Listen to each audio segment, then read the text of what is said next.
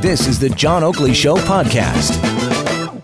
There has been a report that Peter MacKay, running for the leadership of the Conservative Party of Canada, has really launched his campaign in disorganized fashion. And this is what's reported, at least in the Toronto Star, through anonymous sources. And Jamie Ellerton is a principal at a PR agency called Conaptus. The communication strategy of leaders or putative leaders is obviously drawn into question. And so let's find out from Jamie, who's joined me in the studio, what the dickens is going on with the MacKay camp. Jamie, good to have you here on the Oakley Show. What do you hear? What do you know? Thanks for having me in. Well, I think it's pretty obvious if you look at some of the constant, it seems every second day there's another negative Peter MacKay story that's kind of knocking him off track and off for the more positive things he wants to be talking about.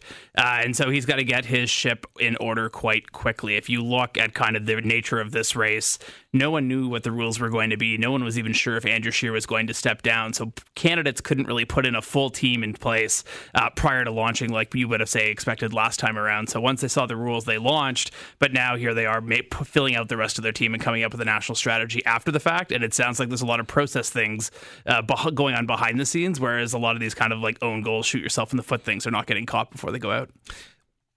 But the whole thing culminates June 27th. It's so far away, 4.5 months. I mean, there's a lot of time to right the ship.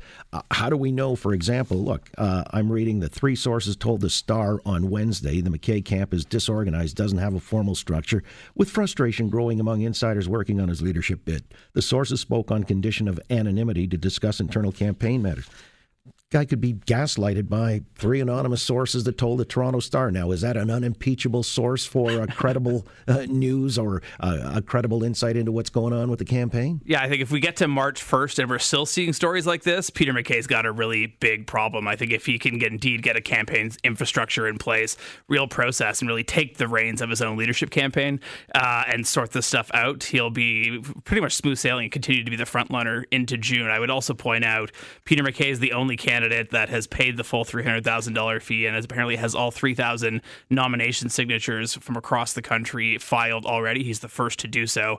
And so he's definitely way out in front in that regard. But the broader kind of vision aspect of where you're going on this, if you compare what Conservative Party leadership candidates are talking about with what's going on in the broader news, you hear them talking about a lot of small internal party stuff, still debating things like pride parades, and it's kind of, there's nothing aspirational or that invites new energy into the party. And when you contrast that to Prime Minister Trudeau dealing with the down Ukrainian airliner, dealing with the Wuhan crisis, and now going off on this foreign trip to Africa, the contrast between the actual Prime Minister and someone applying for the job is not looking well on the Conservative Party right now. So Peter MacKay's got to get his house in order and start putting some real ideas that people can get excited about and inspired about to grow his team to ultimately be competitive in this race. All right. But, when you talk about the Pride Parade, that question invariably or inevitably comes up with a Conservative candidate, because that becomes the new values test of whether or not you can aspire to be the leader of the country, which I find also it's kind of a tawdry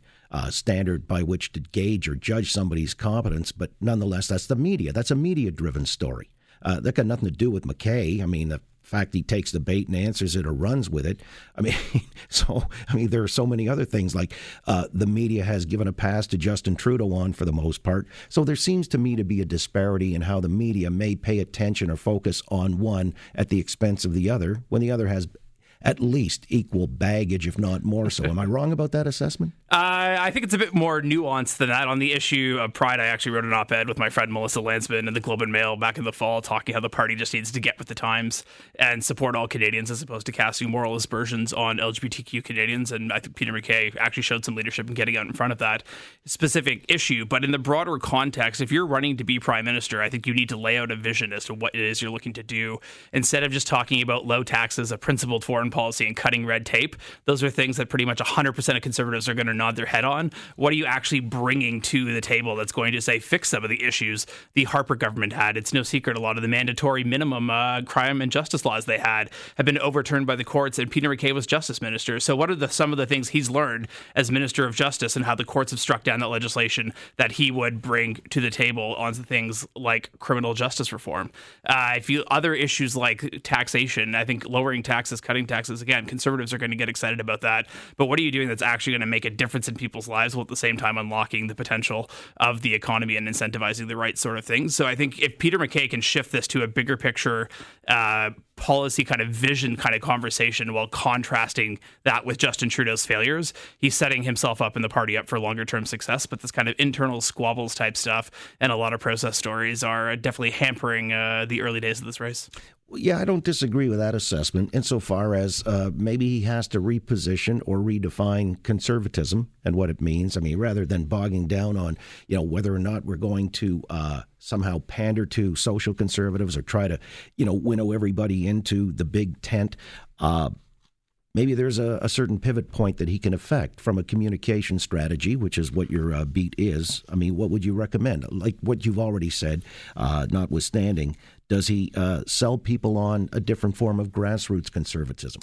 Yeah, I think I don't know if you saw the video online this week, Prime Minister Boris Johnson in the UK had a Conservative Party ad, and it showed a guy, I want to say from Liverpool, I might be mistaken on that, but from north of England, doing kind of white backdrop, regular voter, voted Liberal, was always told, blue-collar people, you vote Liberal, you never voted Conservative, but for the first time, felt that like what Boris Johnson was offering was speaking to the needs of the entire economy is not centered around London. The rest of the country can benefit. We need support. We need to like truly get this country going again and delivering on Brexit and things like that. And at the end of it, Boris Johnson walks on set and essentially thanks him and talks about how these are the kinds of people who, again, blue collar type of workers, a lot of people would traditionally associate with the labor movement and the NDP here in this country. How are we connecting with them and taking care of their interests and helping get them back to work to help grow the economy? And so you're kind of not just, build a bigger tent, which a lot of people just instantly gravitate to social issues and appealing more to urban centers. But how are you actually unlocking different demographics who traditionally haven't voted Conservative and rewriting the electoral calculus? I think if you look at what Boris Johnson has done in the UK since winning his leadership, and then more importantly, the election this past December, he is genuinely redefining what conservatism is in 2020 and beyond. And I think a conservative leader in Canada who's going to be successful is not going to beat Justin Trudeau at Justin Trudeau's own game. They're never going to be liberal enough. They're never going to be flashy socks enough. They're never going to be Mr. Celebrity enough. They've got to fundamentally redefine what the Conservative coalition is and how it's kind of counterintuitively making people give the Conservatives a second look, where in the past they might have just wrote them off. Well, and that's far more critical, certainly in the 905, which is, and by the way, the Liberals seemingly have successfully co-opted, the people on the left to the point where the NDP is, for all intents and purposes, not any kind of a threat, a legitimate threat anymore.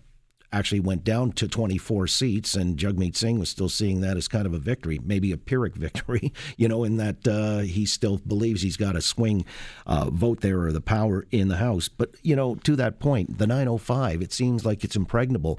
This fortress, the red fortress Liberal, that's the real, to me, the game changer if he can make some kind of impact or inroads in the 905 surrounding the GTA.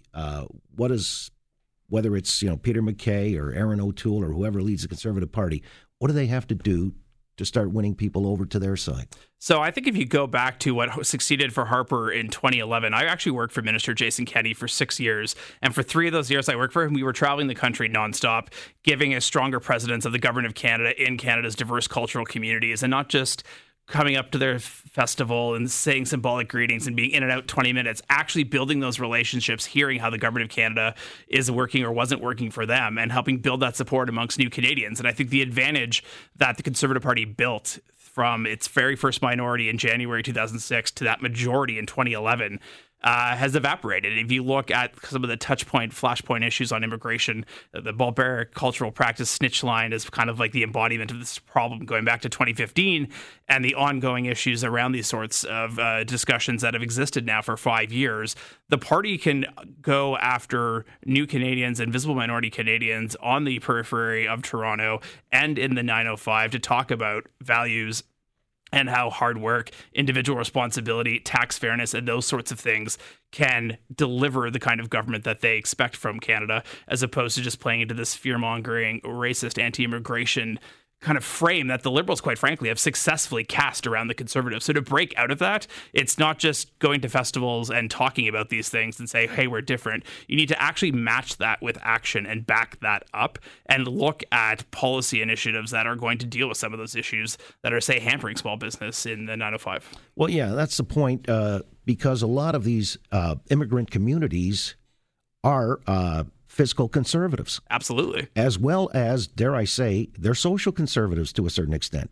And it's sort of a, perplexing or bewildering to me that they would make as the default position. And I shouldn't say this because, in terms of popular vote, the Conservatives did win the popular vote, but it's choosing the ridings just as it is with, in the United States when you've got different, you've got to win,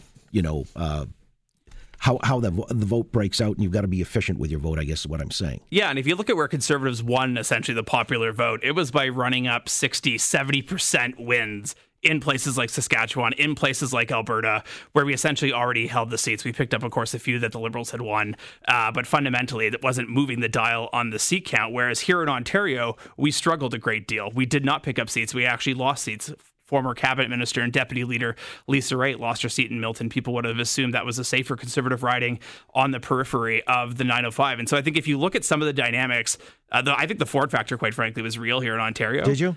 Because if you look at how the exact same campaign played out in BC, where you have an NDP government, like not a crazy NDP government, but an NDP government on the left side with Premier Horgan, the kind of fiscal responsibility, family-friendly policies in terms of affecting your pocketbook and kind of getting government back down to size, that plus it played well in BC. And we picked up seats back in the Lower Mainland that the Conservative Party lost in 2015. But in the contrast, if you look at what went on here in the 905, anecdotally, I was on the road for the campaign, and up until about Thanksgiving, when you got talking to volunteers about what they were hearing at the doors, the Doug Ford factor was real, and there was kind of real. They were hearing like, oh, we're not quite sure what's going on. This whole Queen's Park stuff, we don't kind of like it. And that's not to blame Doug Ford for the electoral loss, but the Conservatives didn't have a sufficient enough strategy to inspire confidence to counter that kind of dynamic here in Ontario. So I think if you look, there's a lot of people right now within the Conservative movement asking if fiscal conservatism is dead.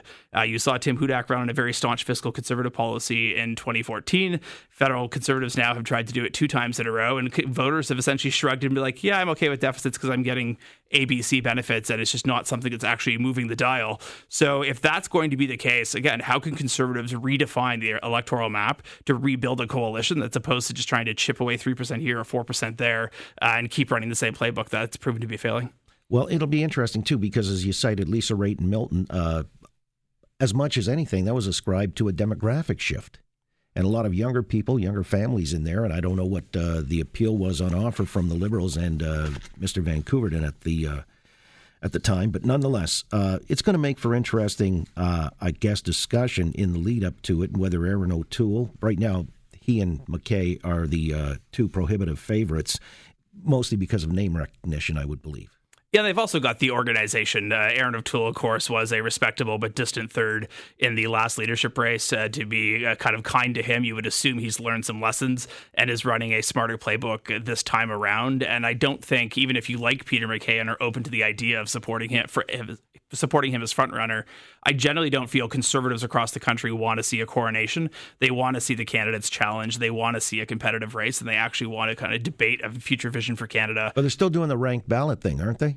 They are indeed. And so this is how Andrew Scheer came to be the guy in charge after 13 votes and beat out Maxime Bernier. You speak about the immigration policies and such. He would have actually curtailed immigration if he was in charge. So this is where some of the rules that the party put in place was designed to have a smaller pool of candidates. The 1,000 signatures, $25,000 to first make yourself a viable candidate. Relatively attainable. Like, that's easy to do if you seriously have the capacity to lead a political party and run a national campaign. The 3,000 signatures and $300,000, and those signatures have to come from 30 different ridings and 7 out of the provinces and territories. You need an actual organization to be able to pull that off. And if you can't raise $300,000 in 6 months, you probably shouldn't be applying for the job of prime minister. Maybe you should focus on running for the local nomination or having other impacts on the party going forward from here. So I think what the party has done, given this condensed nature of this race, is force candidates to prove that they're actually viable by meeting these tougher criteria. That doesn't mean candidates that we're not talking about today that aren't Aaron O'Toole and aren't Peter MacKay still can't run. They just have to actually show that they can grow quickly and have that appeal, which will translate in theory to future success. I just wonder if there's anybody else that might be viable with, as you say, some kind of a ground game intact or name recognition, high profile. John Williamson's the only one that other people are really talking about right now. He was the former head of the Canadian Taxpayers Federation. He was an MP in New Brunswick who was defeated in 2015, but actually just re-elected now, or elected again in 2019. A lot of people who are kind of supporting Pierre Poilievre and looking to be part of that campaign are looking to get behind him. So I think he would bring very much a broader movement-based focused to the conversation and kind of focus on what conservatism be from an idea standpoint that I think would very much enrich the race. Be interesting. Right now, it seems like, with all due respect, I'm sure most Canadians couldn't pick him out of a police lineup, notwithstanding his accomplishments and all the other wonderful things. That's 100% accurate, John. Yeah, thank you for that. Jamie Ellerton is a principal at Conaptus. It's a PR agency. Communication strategy is their game, and he was just telling us, the lay of the land when it comes to the Conservatives picking a new leader on the 27th of June. Appreciate your time, Jamie. Thanks for listening to the John Oakley Show podcast. Be sure to rate, review, and subscribe for free at Apple Podcasts, Google Podcasts, and anywhere else you get your on-demand audio.